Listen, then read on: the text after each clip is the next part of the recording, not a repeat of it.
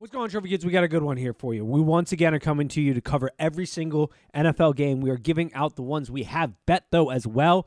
You want to be taking advantage of that because we are red hot this season. And as always, let's go.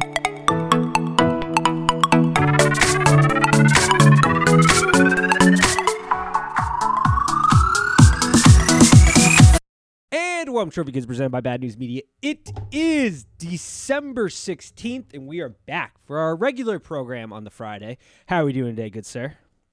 I am doing fantastic. How are you? I'm doing great. But, you know, we're coming down to crunch time. It's weird when you see the first commercial for NFL games on a Saturday. You're like, wait, hold up.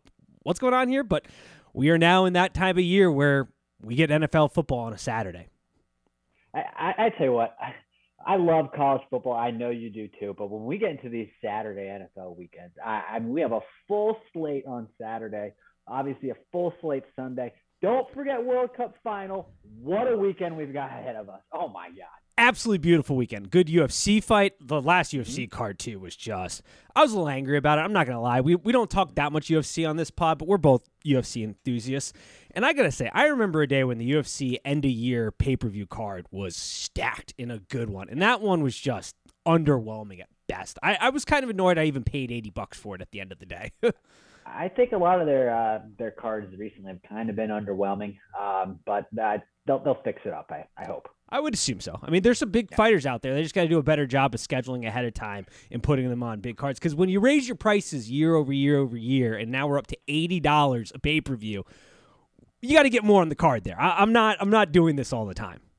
I'm not either. I mean, $80. It used to be, I think, like $59. Yeah, it was not very reasonable. I bought so many cards. This year, I think I bought a total of like 3, maybe 4 over the course of the year. If that, I think it's been 3. Yeah, I mean, that used to get you 6 cards, which you paid for. Yep. God, unreal. Unreal. All right, let's talk a little football. That's why we're here. We're a football podcast. We're a football gambling podcast. We got to get back at it. Decent week for us last week. This is coming out after the Thursday night game, so talking to our past selves, we're time traveling here. How do we think this Thursday night game went? There's some rumblings, but I'm sort of the opinion that the Seahawks are slowly coming back down to earth. Maybe not slowly. They're coming back down to earth. And the 49ers, God bless them. They're my dark horse team. I called it a couple weeks ago, but, man, they can't keep a quarterback healthy to save their lives. I don't know what somebody did in that organization to piss off the football gods, but they need to reverse it quick because this team their window is closing fast. It is closing fast. Yeah, and you're right. It seems like Seahawks coming back to earth. Geno, it's still, he's throwing for about 2 touchdowns a game, but there are some boneheaded throws where you're like, whoa, what is he doing there? And they can't really run the football right now. Obviously, they're dealing with injuries there. A little scared with the hook just because, Brock Purdy's injured himself, like we mentioned. Everyone over there is injured. But I see this being a big McCaffrey game. So I'll take the Niners minus 3.5. Paying even money, by the way. That it is. I will say this. Benefit for Geno here in this Seahawks team is that wide receiving core. I mean, I don't feel like we talk about it enough. Tyler Lockett just finds ways to have quietly amazing weekends. Like, I don't feel like anybody's talking about the fact that Tyler Lockett just seemingly goes off like every other game or every game, honestly, at this point. Honestly, I have a million fantasy teams, so it's impossible to really keep track of how players. But Tyler Lockett scores about every weekend. He's got to have at least. I don't know. I could be wrong. He has to have at least 8 touchdown grabs, I'd say. He has scored a touchdown in the last 6 games straight. Yeah, all right. So, yeah. And he's averaging over 12 yards a game in every one of those games on receptions. 12 yards a reception, not a game. Right. That would be horrible. 12 yards a reception. Unreal. Yeah, he's a touchdown machine, and he's not. And it's weird because he's not like a big physical receiver. He actually avoids contact a lot. If you watch him play, he hits the turf a lot, which is fine. Whatever, saves his body. But yeah, he's a touchdown magnet. Yeah, it's unbelievable the seasons he's quietly having, and this is something that shouldn't be out of the blue. I mean, as we've seen injuries kind of start to plague the Seattle team in the running back room, especially, their offensive production has slowly started to come down because Geno definitely has benefited from that run game threat, and they have a great running back room. I mean, when you look at the rooms that the Seahawks have put together between the wide receiver room and the running back room, and if they can get that offensive line shored up, which they seem to be doing through the draft pretty well right now, this team for the future could be nice. They just got to get that defense straightened away. The 49ers I feel bad for, though, because I mentioned it earlier.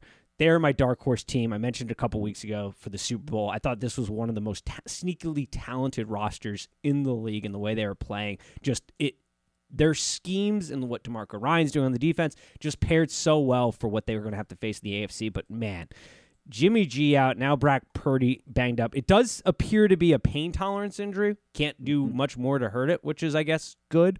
I mean, sucks for him. He's got to deal with the pain, but not terrible that you can't hurt it more.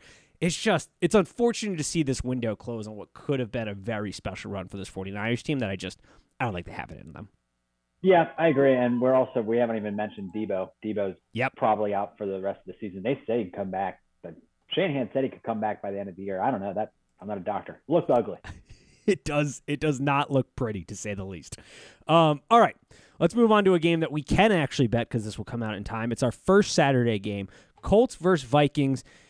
And Jeff Saturday seemed to get a pass because he beat the Raiders opening week, so everybody's kind of like, maybe he's doing a good job. But this Colts team is not very much improved. Vikings, on the other hand, people have been calling them fraudulent. We've been on the bandwagon of they're not necessarily fraudulent, but they're not as good as they say they are, because winning games in the NFL is hard as hell to do it as consistently as they've done. Sure, they've had some things break their way, but you have to have that in the NFL. They're a good team, not a great team. The line's set at 4.5, over under 47.5. There are some matchups that both these teams can take advantage of. How do you see this one breaking down? Yeah, I lean Vikings here. Obviously, 4.5 is a weird number. I never liked that 4.5, 5.5 number. I just think, them coming back at home. I know it is kind of like a primetime 1:00 game, but not really. I think things will probably bounce their way back at home, and they kind of need a get right win here. And you said it, the Colts, they're just a mess. Jeff Saturday, I think this is. I don't foresee him coaching this team next season. I really don't think that'll happen. You never know, though. I mean, they do some interesting things over there in Indianapolis. But yeah, I just think this is kind of a get right game for the Vikings, where they probably could win by a touchdown or so. Yeah, and it's unfortunate because I just don't think the Colts at this point in the season have it in them to take advantage of what you have to be able to do, and that is pass on the Vikings. The Vikings are susceptible through the air. If you can pass on them, that's how you can beat them. And I don't think they have enough of that juice in them to do this one. Now, I'm not betting this game because I don't like the 4.5 number here. If you put a gun to my head and said you got to pick a lean here, I'd probably go Vikings. They're the more complete team. They have more to lose here. They're locked in. They have one of the best home field advantages in the NFL, and one of the few times home field advantage actually matters in the NFL is in the Vikings dome, because these are professionals. It doesn't matter as much as it does in college, but it certainly adds a point or so to the spread. So yeah, I do lean kind of Vikes here. Ravens-Browns. Line is at 2.5, over under 38. And talk about another team that can't catch a break from injuries. The Ravens are just a team that always limps at this point in the season. The Browns, well, they're Browning. They're doing what they do every time of the year. This is a 4:30 game. How do you see this one shaking out? What's your kind of read here? I know the Ravens are, fighting for the playoffs. Probably will make the playoffs. But God, this is just a terrible game. And I think I'm going to say this a lot with this board, because this isn't a great weekend of matchups, especially when you get into mid-December and you just have two, shit teams match up. It's just boring. And the Ravens are like a good shit team. But so I like Baltimore here. This strikes me kind of as like a 1-2 point game, like a 14-16, 17-16 type game. Part of me kind of wants to play with the money line there, but I just can't trust just what I saw last week out of Baltimore. So I take them plus 2.5 though. Maybe they'll win, but I can't go that far. Yeah, this is tough. I mean, the recipe is pretty simple for the Ravens. They have a decent rush defense there. One of the fewest rushing yards allowed per attempt in the NFL right now. The Browns have an absolute stud in Nick Chubb and the Kareem Hunt kind of duo back there, mostly Chubb at this point. So I think the recipe's simple. Stuff the box, make Deshaun beat you. Because Deshaun has shown that he is not in playing shape at this point in time. Like, he's looked slightly better last weekend, but still not very good. Still not on the same page as his wide receivers. Still not in football shape. Kind of as the game wears on, he starts to go down, and I think that's a physical aspect of it, because no matter how much you train, and we've seen this time after time in the NFL, training in the offseason is different than getting into actual football shape. And we see it all the time with guys who don't play in the preseason versus guys who play in the preseason and how they're able to come in and go right like that without missing a beat. So that's the recipe there. Offensively, though, there's nothing the Ravens are doing great right now that gives me a lot of faith to bet them, but it's been an underdog year so far this year. If I got to lay money, I'm laying it with the Ravens here. I don't trust the Browns, but I'm staying clear away from this game. This isn't a game that I'm betting, not a game I'm laying my hard-earned money on. We're going to leave it at that. This next game is a game I am betting, though. This Miami team rolling off to Buffalo in their soft-ass selves. This is a team that had heaters on the sideline last week in L.A. with 50-plus degree weather. They're going to Buffalo, where it's going to be absolutely frigid. The tundra is going to be rolling. The line is at 7, over under 44.5. But as we alluded to in the previous weeks, this Buffalo team is not right at this point offensively. We've seen the effects of that elbow injury on Josh Allen. He's not practicing as much. Also, I think they are very much feeling the effects of Brian Daboll not being the offensive coordinator and able to adapt week to week and change the scheme week to week to best fit the opponent. We're starting to see that. Not to say it's terrible. It's still a good football team, but we're starting to see that flow in. Miami, on the other hand, they're starting to come back down to earth. The line is 7, though. It's a big line. How are you playing this one if you are playing it? This one's tough. I can't decide if I'm going to play it yet. I'll probably do something more with the total. It's hard for me to say because, like you said, both teams are really struggling. Miami's struggling Tua last week. Ooh, that was really ugly. They won't develop really a real run game there, which is very funny because Mike McDaniels was the run game coordinator in San Francisco. Maybe it's just like he's finally like, fuck yeah, pardon my language. Hell yeah, we can pass now. Like I can get involved in the pass game, so he just slings it. I don't know what it is. It's very ironic. So. This is tough. This is kind of one where I could just see like Miami just maybe making a late push here and just covering the 7. So I kind of lean that, but I probably won't be betting on this spread. I think it's going to be a chilly one, and it's not going to be as high scoring as maybe we hope and expect. So I'm actually leaning towards the under. But yeah, that's kind of where I'm at with this game. I could change my mind before then though. I don't hate that. Last week was the perfect example of one of the stupidest debates we currently have going on in the sports media, thanks to Acho, the social media analyst who cares more about the take than the debate. And his take has forced us into this dumb Herbert versus Tua argument, which the easiest question in the world to absolutely obliterate that argument is, you're the Miami Dolphins. You can have Tua or Herbert right now this season. You could swap them if you wanted. Would you swap them? Everybody and their mother in their right mind would swap Herbert. And we saw last week exactly why. Because Tua's ceiling is capped by his football skill, but elevated by coaching and roster decisions. Been his way his entire career. Herbert, on the other hand, his ceiling is elevated by his football skill and capped by his roster and coaching abilities, or his coach's abilities. It's a dumb debate. Acho has lost. It was always a dumb debate. And we saw it even worse in that game because nobody adjusted the game plan in play. The Chargers absolutely dissected exactly what Miami wants to do. This is a copycat league. The Bills already play this style of defense, and the style of defense is simple. 2 high safeties, take away the deep middle of the field, and make Tua either hit the sideline options or go through his options. Tua doesn't do that. He is a one-read, chuck it and throw it kind of guy. Read it and chuck it. And that's what we saw in that game. The Bills play a 2 high safety look. They're linebackers. Now, there are some health issues, so it's going to be, look at the injury report. But if both are good, especially Milano, they play very good coverage in the middle of the field. They make you throw outwards. You have to hit sideline throws. You got to go under. Tua does not show that ability. Mike McDonald surprisingly did not adjust in game against that Chargers game. There was a guy on Twitter in the YouTube video of this. I'll throw up his Twitter account because he did a beautiful job breaking down the film on this one. But like I said, it does.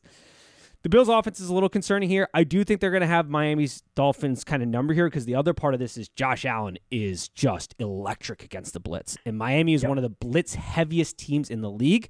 The way you beat Josh Allen is you drop back and make him pick you apart. Miami doesn't do that. They can't really do that. They did get Chubb that added a little pressure, but I do very much like the Bills. I have laid a wager on the Bills. I will probably double down on that closer to game time when we get a full injury report and a full weather report, but right now I have put a small wager on that, just waiting for the injury report to be finalized, and then I'll probably double down on it. That's my read. All right, Falcons Saints. Line is 4.5, over under 43.5, and this game stinks. Shove 9-inch nails into my eyes. I would rather do that than watch this football game. The NFC South should just forfeit their playoff bid. That includes my Bucs. We've talked about that last week. These teams stink out loud. The Saints are trash. Nobody cares about my fantasy team, but I'm thinking I'm going to have to risk it to get the biscuit and play Taysom Hill in my tight end slot because the Bengals absolutely screwed me over, and we're going to get to them later. But we have a game to talk about, and that is Falcons Saints. Do you have any thoughts on this game? Because this game stinks. To talk about. It's going to be real quick. But, yeah, I mean, these are terrible teams. I think the Saints, I don't know how you could throw the Saints on the board and favor them by 4.5 points. I think they suck. They scored 16 points in their last 2 games. Atlanta scored 29 in their last 2 games. Pound the under and give me the Falcons, just because how are you going to put the Saints at a 4.5 point spread? That's mind-boggling to me. Yep, I'm taking Falcons. Taking the underdogs here. They are finally testing the waters with Desmond Ridder, which I don't know why they hadn't done sooner, because you got to evaluate the guy. Like you have to decide relatively soon, is he going to be your guy next year, and are you going to invest in him in the future, or are you going to go back into the draft pool or the free agency pool and get a guy to play quarterback? So that was mind-boggling. They haven't done that sooner. Yeah, but yeah, the Saints. Waiting for. Yeah, Dennis Allen is great defensive coordinator, schemes it up well, but just an aloof head coach. Not competent in that area. I'm going to take the Falcons. Now, a game that's garnering a lot of attention because these are 2 clubs that have young talent. They're playing surprisingly better than anybody really thought going into this season. The Lions-Jets, 1 o'clock Sunday. The Lions at 1.5, over under 44.5. This game has a lot of interesting dynamics. Mike White did get hurt last week, but similar to Brock Purdy's injury, it does seem to be a pain tolerance thing, which could factor into those people that like to play second-half wagers, because as that medication wears off in the second half, we'll see what he can do. They've also apparently elevated Zach Wilson to the second string, which is surprising given Joe Flacco came in from there a bit last week. And then you have the Lions, who've been playing exceptionally good ball for what we thought they were going to do at this point in the season. Dan Campbell is an absolute maniac, but is got a little bit of a lucky streak to it. I love watching it. How are you breaking this game down? What dynamics do you like, and are you betting it? It's a tough one. Like you said, the Lions, they're just rolling. I mean, it's a team that, like, as you know, my team is in the playoff push here. They're kind of in our rear view. We're like, whoa, we need them to lose here. Because they obviously hold the tiebreaker over us. But yeah, they're rolling. I do think that Jets defense, maybe that's something that can contain the Lions offense. It's just exploding right now. I mean, Sauce Gardner is an absolute stud on that defense. But I concerned about the Jets and Mike White, and they got a rookie 7th round running back who's playing well, but just like I get a little bit concerned just about the when you really look at that Jets offense, you're like, damn, this is the young, just incredibly young offense. Right? Just every skill position, they're very young. So I think the Lions might keep on rolling. I'd probably take them on the money line here, honestly. Yeah, this is a tough game. It has tough dynamics here because I think the toughest one is Jared Goff and where you're going to get. Jared Goff has been a much different quarterback away than he has been at home. When he doesn't have the dome atmosphere, when he doesn't have his own bed to sleep in, when he's facing teams that play a lot of man, it's tough. I would assume the Lions' game plan here is going to be control the clock, because the defense, while it has certainly improved over the last couple weeks, is still not great. Ben Johnson has done a phenomenal job with this Lions offense, and man, is he going to start garnering a lot of attention for potential head coach's job. I don't know if he'll get it at this round because he is still relatively new as an offensive coordinator, but hell, we've seen guys with less experience and had a cup of coffee in this league get head coaching jobs, a.k.a. Zach Taylor. So that could be something where they pull him away, which would be tough. I think the Jared Goff element is the one that doesn't make you feel great about betting the Lions. But then when you flip the coin, everything you said about the Jets is true. But that defense, it gives you hope there. I think this could be a low-scoring affair. If I had to bet it, I'd probably take the value on the Lions because they have been playing well. Here's my question to you. What do you do with Jared Goff in this offense moving forward? Because there are rumblings that they may not go into the draft trying to draft a quarterback and will stick it out with Goff. How are we feeling there?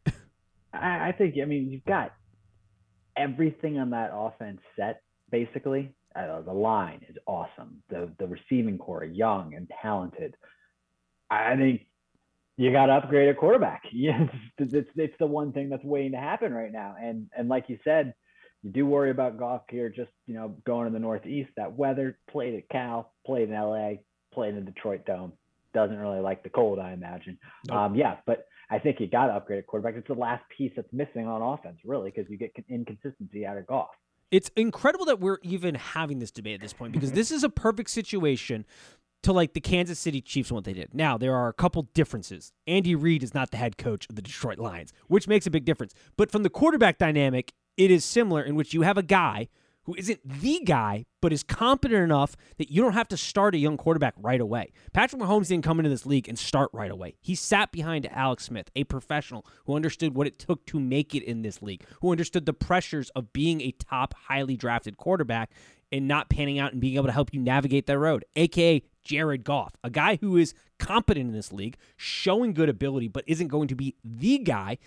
A young quarterback could sit behind him. He could help him navigate that early draft pick status that, hey, it doesn't always work out right away. Got to keep chipping at it. He can sit, learn behind Ben Johnson, a good offensive coordinator, appears to be a very good offensive mind, and not have to play right away. And it also means you don't have to go into free agency and blow up your bankroll buying a good quarterback, and you can use that to reinvest on the defense and getting there isn't probably a number one wide receiver in this free agency class because it's a relatively weak wide receiver class, but they need to maybe add somebody to that room or the tight end room or something. It seems illogical at this point that you wouldn't at least be looking towards the future and trying to grab a quarterback while also having a team-friendly deal on Jared Goff. Yeah, I mean, they pretty much are the perfect situation to groom a young quarterback. Yep, and you hit it. Also, you mentioned it, offensive line is great. What more do you want for a young quarterback to learn behind? It seems crazy. So I hope they don't make that stupid move, because I would like the Lions. I have some Lions fans out there. And it's just fun to have a team that's been so bad for so long be good. It's been nice, I'll say, to see a little bit of parity in the NFL. Saints aren't very good anymore. Packers aren't very good. Rams, a little parity. Yep. Got some new good teams. Changing of the guard is here. Yeah. All right, Chiefs-Houston's not a great game. Houston gave the Cowboys a fight for their life last week. Yeah. Don't think they're going to have that one here. The Chiefs are starting to rev things up. Now, they've made some mistakes, as we've talked about, but that team understands what time of year it is. Things are starting to rev up. The defense is starting to coagulate a little bit here and get a little bit more cohesiveness. The offense is starting to roll like we normally see at this time of year. Can the Texans hold on, though, to a 14-point spread? Because that is a big one in the NFL. That's big. I mean, they probably can. I mean, we saw what they did against Dallas last week. And by the way, they are 100, and I have no problem with it. They're 110% tanking. They had 4th and 1, up 3, 4th and goal from the 1. And I know Dameon Pierce was hurt, but they hand the ball off to Rex Burkhead. He's tiny. Of course he's not going to get in. So they are tanking. Confirmed. That's okay. I do the same thing, but that was ridiculous because I would love to see Dallas lose. But yeah, in this game, I don't know. It's just one of those mid-December games where I could see Kansas City getting up early and then just kind of really laying off the gas pedal there. And yeah, Houston could probably backdoor them. I'm not gonna bet on this. Obviously, I might bet the over just because I could just, like I said, I could see KC going up huge and then just really relaxing. But I'm not gonna bet this spread. But I'd probably go Houston with the backdoor. Yeah, I'm with you. I'm not betting it. I don't want any part of this action. Maybe I'd go Houston backdoor. They're completely tanking. You're 100% right, which is good on Lovey for being cool with that, because I don't know how safe his job is going to be. But yeah, that's where it is. Next game, Eagles-Bears. Now, I did bet this earlier in the week. I got the early number at 8.5. The line has now moved to 9. We'll see if it continues to move. Over under 48.5. The Bears are just a god-awful football team. And the Eagles, I mean, they have weapons for days, and they show it week after week. What do you make of this one right now, and are you placing a wager? I think you could probably tell which side I've already placed a wager on, but where are you going with this number? I probably will be placing a wager as long as this thing stays in single digits, so I'll probably be placing a wager quickly. Philly. I'm going with Philly here. They're rolling since since my Commanders humbled this squad. Jalen Hurts has gone, I think he's thrown for 9 touchdowns and over 1,000 yards in his last 3 games. Actually, I don't want to say he's thrown for 9. That's probably wrong. I think it's 9 total. I don't know for sure, but 9 touchdowns are involved in this. So they're rolling. I'd go Eagles to cover. And even if it got up to 10, I'd still probably go Eagles. This is a game where I might honestly bet the Eagles team total because the Bears defense is god awful. I mean, terrible. They can't run wild on them. Yeah, they are going to absolutely run roughshod over this team. You know how I know I'm getting old? Did you see that Devontae Smith catch touchdown last week where the safety was coming over and he made the play on the ball? Oh yeah. I honestly, terrible. I flinched because I thought he was going to die. In my head, I saw the Sean Taylors of the world coming in to absolutely level him and die. Meanwhile, but we're in today's NFL, I shouldn't have even flinched. I was sitting on my couch oh, God, here it comes. And no, he makes a play on the ball because you can't absolutely annihilate guys in that position. Well, even the play on the ball, though, was just so terrible. That was one of the worst, just overall plays on the ball I've ever seen in my life. And, yeah, I know. I was like, God, this is the tiniest wide receiver in the NFL. This is a safety's dream. Yeah. In a previous NFL, he would have been dead. We would have seen a murder on the field. Can you imagine Sean Taylor roaming around back there with that throw? I mean, that would have ended Smith's career. And I believe Brian Dawkins, somebody, yeah. And I believe it was Caleb Love who was making the play. And Caleb Love is actually a pretty good player. Yeah. So I don't know what the hell was going on there. It was just terrible. It was an odd one. Yeah, I've got the Eagles here. They're going to absolutely feast on this team. Like I said, Eagles team total might be something to look at. I might tweet that out later in the week. It'll be an interesting one. But yeah, the Eagles I don't see a way the Bears compete here. Justin Fields is definitely their guy moving forward. But at this point, I think you just have to go, hey, let's start tanking. Let's pull any asset we have off the field. Yep. AKA Justin Fields should not see the field the rest of the season. And let's just call it a day and get in because this team it's bad. It's as bad as it gets. All right, I'm not going to waste our listeners' time or our time for that matter on this next game because I really do not have a lot on this. Steelers, Panthers, lines at 2.5. Panthers are the favorite, over under 37.5. This game is important if you're a Steelers fan for continuing to evaluate Kenny Pickett and what his future is going to look like. And if you're a Panthers fan, I think you got to take some solace in the fact that the players are playing hard for Wilks. They want him clearly, it seems like, to be the head coach. Does that continue? I think I like the Panthers here, but I'm not betting this game. I want nothing to do with this game. But it is important to just keep an eye on Kenny Pickett as his development continues. Yeah, I agree. It's a pretty terrible game. Look at Pickett. I mean, the Panthers I still do think have the most. I think they can still win your division. So they can. they can, I guess, grasp at that. They do seem to have an ability to kind of run the ball. So I'd probably go Panthers here. I think they'll probably win this game. Yep. And cover. I'm with you. Next game we're looking at here. Dallas Cowboys versus Jacksonville Jaguars. Line is set at 4.5. Cowboys are the favorite. Over under 47.5. Woof. Looks like Trevor Lawrence may have figured some things out, and woof, the Cowboys are starting to look like Cowboys when it comes to this late at the season where they're one bad break away from just this thing imploding. Yeah, I don't know how good I feel about Dallas being able to cover a 4.5 point spread. I mean, I do imagine there will be a very pro Dallas crowd in Jacksonville, so that'll probably help things. But I don't know about them covering. And like you said, Trevor Lawrence seems to, there have been some inconsistencies, but he seems to be getting it together, and he has weapons. And Calvin Ridley's on this team next year. Just keep watching the Jags here. I don't know. So yeah, I'd probably take him to actually be able to cover here at home. I don't think they're going to win the game, but Dallas, they just have some flaws, and Dak just looks not top 10 all the time. Sometimes nope. I don't know how to describe it. Yeah, looks lethargic out there at times. This whole offense does at times. And I can't determine if that is because we know Kellen Moore is not the best in the second half of the season as an offensive coordinator. So I still am on the fence as to whether or not that's Dak's ceiling. We know where Dak's ceiling is, and everybody in the media wants it to be higher than it actually is.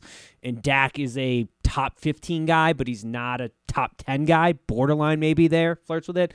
And Kellen Moore he's a good offensive coordinator. He's just not a great offensive coordinator. He doesn't adjust well in the second half. We see defenses start to pick up on their cadences and rhythms and their overall game plan, and things just get a lot harder.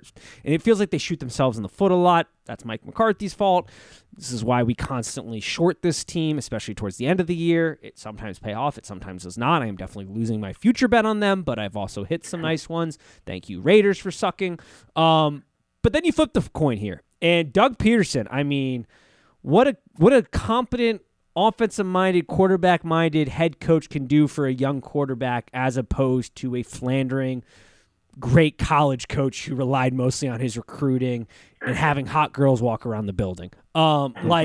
It's amazing how things can slowly turn around for an organization when you make the right hires from a front office standpoint. Jacksonville Jaguars. I think they're probably the side here. I've placed a small wager on them. I'll probably place another one here relatively soon. So I have bet them for the listeners. I don't trust the Cowboys anything above 3 here at this point in time. I'm going the other side on this one. Trevor Lawrence does seem to have figured it out a little bit where he's starting to play well within the system, and he's starting to understand the system. He's starting to understand the reads. He's feeling more comfortable.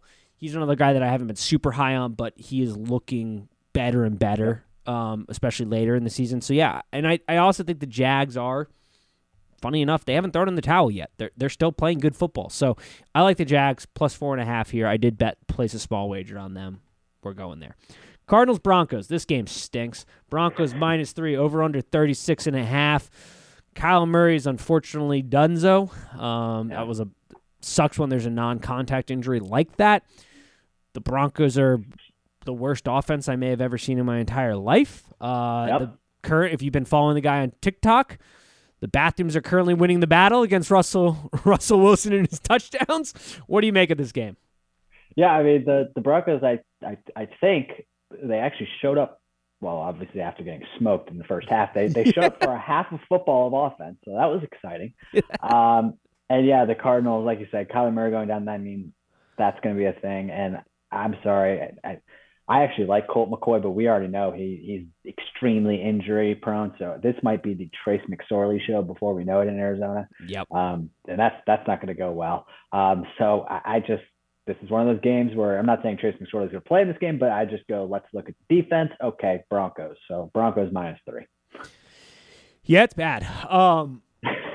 Cliff Kingsbury, he's got a problem on his hand because this is 4 years with the Cardinals. Number 1 QB draft pick in a relatively good salary situation right now. His cap hit hasn't been huge. And they have 0 playoff wins, 1 winning season. In the last 32 games, they've won 10 games. Only Houston is worse. That comes from Warren Sharp. Ooh. Kyler Murray's about to have a $50 million cap hit per year. I think the panic button has to be fully out for the Cardinals because, like you said, and I tweeted this as well because I agree, but you were the first one to say this in my realm. The offense, there's not a big drop-off when Colt comes in. You might be able to make an argument it sometimes even runs more efficiently because it runs within the system. It's got to be full-blown panic mode for the Arizona Cardinals franchise. This is bad. This is really, really bad. Yeah, it is bad. And, I mean, Kyler's not going to be playing until October, maybe, if we're lucky. Yeah. Not good. No, not good. Not good. All right. Patriots, Raiders. I will say, not to make an obvious joke, but he's going to get so good at Call of Duty. I mean, he can't move. He can't move. He can't walk. Oh, he's got more incentive at this point to become a streamer than he does an NFL quarterback. Yeah, might as well. Oh, he's getting his guaranteed. Who cares at this point? Next year, those guaranteed money is going to start flying in. Woo. But then again, if I were the GM, I probably also wouldn't have offered that extension they gave him. But hey, that's neither here nor there. Can't live in the past. Your future just looks rough. All right, Patriots, Raiders. The brain trust for this Patriots offense, I mean, we've cracked jokes all week. Mac Jones might kill Matt Patricia. There could be a murder scene on the sidelines. I've always believed in my lifetime I would see somebody die in an NFL game. We might see it just from Mac Jones murdering Matt Patricia. Things are not going well. But They are playing the most inept football team on the planet right now in the Raiders. And Bill Belichick is just going to eat this team's lunch, I think. I got to go Patriots here. It's a 1-point spread. I don't love this game, but the Raiders are incompetent. Yeah, you have to go Patriots, and you're right. I don't think Mac Jones is that word is so hard for me to say every time. Particularly great, but he's not getting really a fair situation right now.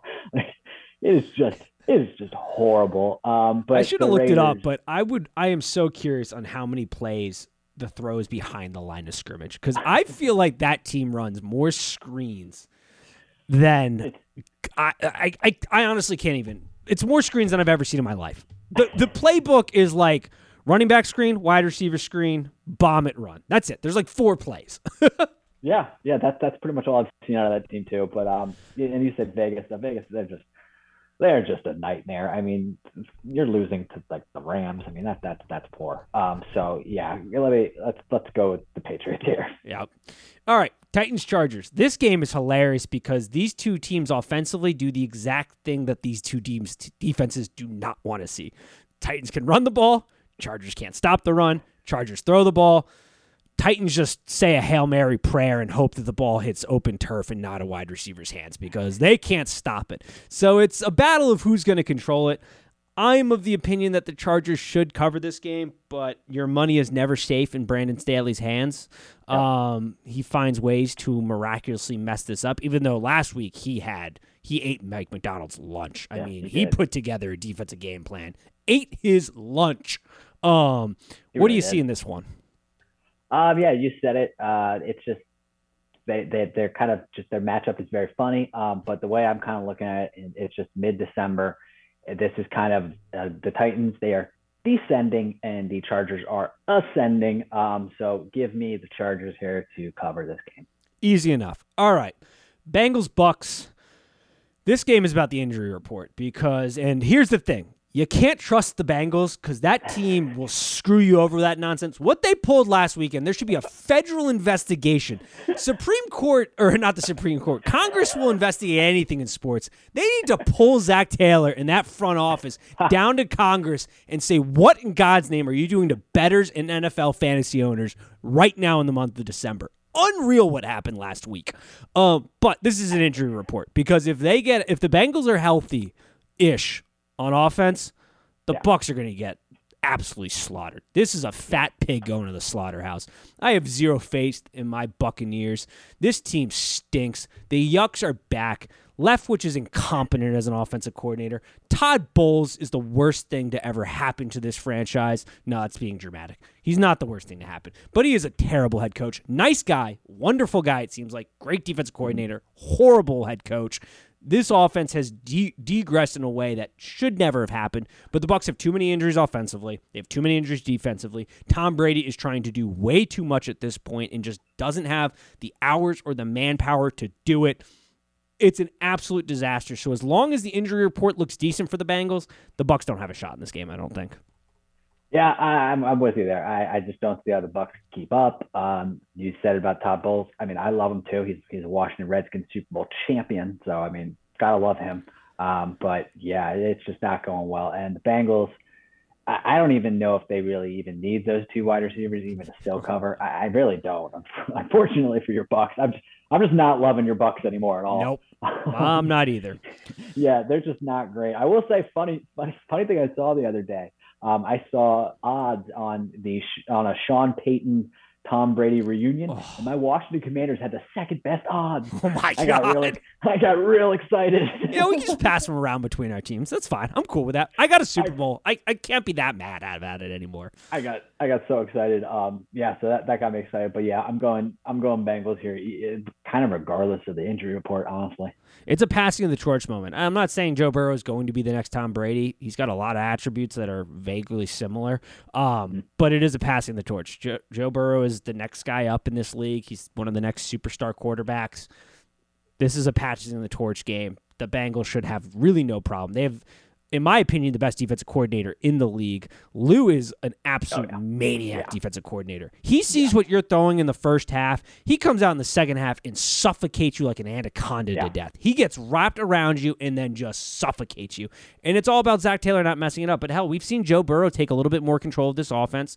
He's feeling it right now. A confident Joe, when he's making calls at the line, forget about it. The dude's got ice in his veins. So, yeah, I'm not too worried, which is unfortunate because my house is split on this one. My girlfriend is a Bengals fan. It's going to be obnoxious on Sunday, but it is what it is. All right, your Commanders are the night game. They're getting the rematch against the Giants. The line is 4.5. Kind of surprising, if I'm going to be honest. Over under 40.5. Big Cat over at Barstool had a great idea. I love it. It would make this game so much more exhilarating. If you tie a divisional team, the next time you should play, it should count for 2 wins or 2 losses, depending on which way you go. That would be exhilarating if the team in this game got 2 wins added to their win total. Holy moly. That would be really fun. I don't hate it. I mean, that would be a blast. It's only divisional guys, though. If you tie in the division, the next time around, it counts for 2. I don't hate that. That would be very fun. I mean, it would be insanely stressful. And looking at this playoff picture, if we end up with 10 wins and the Lions end up with 10 wins, I'm gonna be really happy we had that tie. That game would be exhilarating to watch. If you're a fan of that team, it would be the most frustrating thing in the world. But holy moly, that's like placing a large wager. You'd just be on the edge of your seat all game. It would be crazy. Yeah, no doubt. You said it, though. I'm a little bit surprised by the spread, too. I think we're probably thinking in the same direction. Maybe it should be a little closer. We did just tie this team. I realized that this is also another thing where the Giants are kind of descending. We're kind of ascending. But still, I'm a little nervous myself. So I will go Giants. I do feel pretty confident about being able to get a W. But I will say this, though. The Giants money line is paying 2-1. If you'd like just going for some value, I don't hate you playing that either. But I do still feel like the Commanders are definitely favored to at least win. I'm with you. I think this spread should be a lot closer. At 4.5, I'd take the Giants. We start to dip to 3. Might be flipping to the Commanders. Don't like the hook. If you want to buy the point and get 1.5, I guess you'd have to do to buy down to 3. I don't hate it. You'd have to do the math to see if the value's still there, but I don't hate it. We're just seeing that Daboll's scheming is now finally kind of met its match with where the roster is. Like, he has elevated the Giants so far above what they should have been this season, and now we're starting to see that they can't go much higher. Like you said, they are descending. There's rumors that Chase Young may be back for this game. We'll see. Maybe. Yeah. Maybe. I didn't check the reports today about practice, but depending on if he practiced or not today, that would be a big sign for Thursday. We'll see. The Commanders do what the Giants – they stop what the Giants have to do, and that is have an efficient run game at this point. And the Commanders are very stingy in that point of view. I think Commanders win this game, but I don't like them at 4.5. I'm not betting it as of right now, but I prefer the Giants at 4.5 over the Commanders. I think it's pretty simple. It's a pretty simple breakdown there. Yeah. Rams, Packers, don't have much on this. We're kind of ending with a flop here. The Rams stink. Baker had himself a day, though, for only being in the facility and having the playbook for, 48 hours? It was a lot of go balls and slant routes, but still impressive none the least to get a win in the NFL with 40 hours of prep. You got the lonely Packers.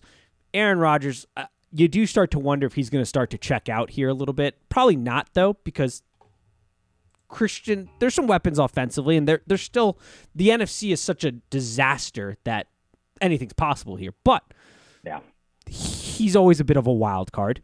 Do the Rams have any bit of a shot here in keeping within this number? I think they can. I haven't been impressed with this Packers team at all. So why not? It's such a shit game, and you can see why we've had this happen a lot this year because with the passing of the guards and the teams. We could see why the NFL scheduled some of these games, but it's like, damn, not good in game anymore. No. And trust me, we're going to see that on Christmas Day. You peek ahead at that schedule. But I'll go. I think the Rams have enough to at least keep this thing within 6 points, just because I just don't trust the Packers' ability to go up and win a game like 24-10. So I'll take the Rams. Yeah, it's tough. I mean, the Packers are sitting there, one of those perennial bubble teams right now for the playoffs, but they're 5-8 in the NFC North. We see how the teams at the top of the NFC North are trending. I don't have a lot of faith in that. So, like I said, I do wonder if things start to get difficult where Rodgers isn't even playing. Wait, I keep saying Rodgers. He's not. Is he playing? I think he is. Bad. Yeah, he is. He is. He's playing. He is. I don't think he should be. Yeah. I think they should throw Jordan Love in there and see what the hell he can do because he came in for that one game and actually kind of swung it. Yep. But we shall see. Whatever. It does see, though, that one of their draft picks in Christian Watson has actually panned out. For a guy who's been complaining about not getting help, end of the season, the man seems to be balling. He seems to have found his feet in the league. He seems to, and I mean, obviously, we already knew he had elite speed, but I mean, that guy flies. Yes. So, funny enough, they do seem to have finally got a wide receiver talent. Now, if they had to pair him with a true number one, what could have been, Packers? What could have been? But by all means, don't pay your true number one wide receiver. That is a philosophy that definitely hasn't failed in the NFL. I'm with you on that. Ask the Titans GM how that one goes. The Packers. I mean, honestly, let's kind of think about it. Outside of obviously, he's become such a giant. Who's the big receiver there that I can't even remember? Complete space on his name. Big time. He's not good, but he has a contract from the Lions. He was over at he was at the Lions beforehand. Oh my God. This is horrible. The great podcasting moment. Kenny Golladay. Yeah, Kenny Golladay. So he is really, if you really think about it, look at all the gigantic wide receiver contracts in the NFL. He's pretty much the only one that isn't working out. Yeah. Other than that, I mean, Tyreek, A.J. Brown, Devontae Adams, Terry McLaurin. I mean, it generally works. Anybody you pay, yeah. Yeah, if you pay your stud wide receivers, they usually stay. Mike Evans got paid when he was up. Diggs. Yeah, look at Diggs. Now, the Vikings did get Justin Jefferson eventually out of that, so that worked out. But Bills went and got a true number one. All of a sudden, they're Super Bowl contenders. Paying wide receivers usually works out. Yeah. It's not like paying a running back or a cornerback or somebody that goes like that. Like, you have to have a number one dude. And it's so obvious to watch teams that lose their number one dude, what they look like versus when you have that number one guy. It's just the dumbest philosophy not to pay them. It's like one of the few positions that if you truly got a number one guy, like a true blue number one wide receiver in this league, paying him is almost always going to work out unless they're super injury prone. Yep, agreed. All right. That's all I got. Anything else before we wrap this bad boy up? No, there's some poor games this weekend, but it'll still be good. Yeah, it's all right. It's football. These are the games we die for in July, in June, in the dog days of summer, early August when you could taste football, but you just can't see it yet. This is what we want. So chalk it up while you have it. Enjoy the weekend. And as always, peace.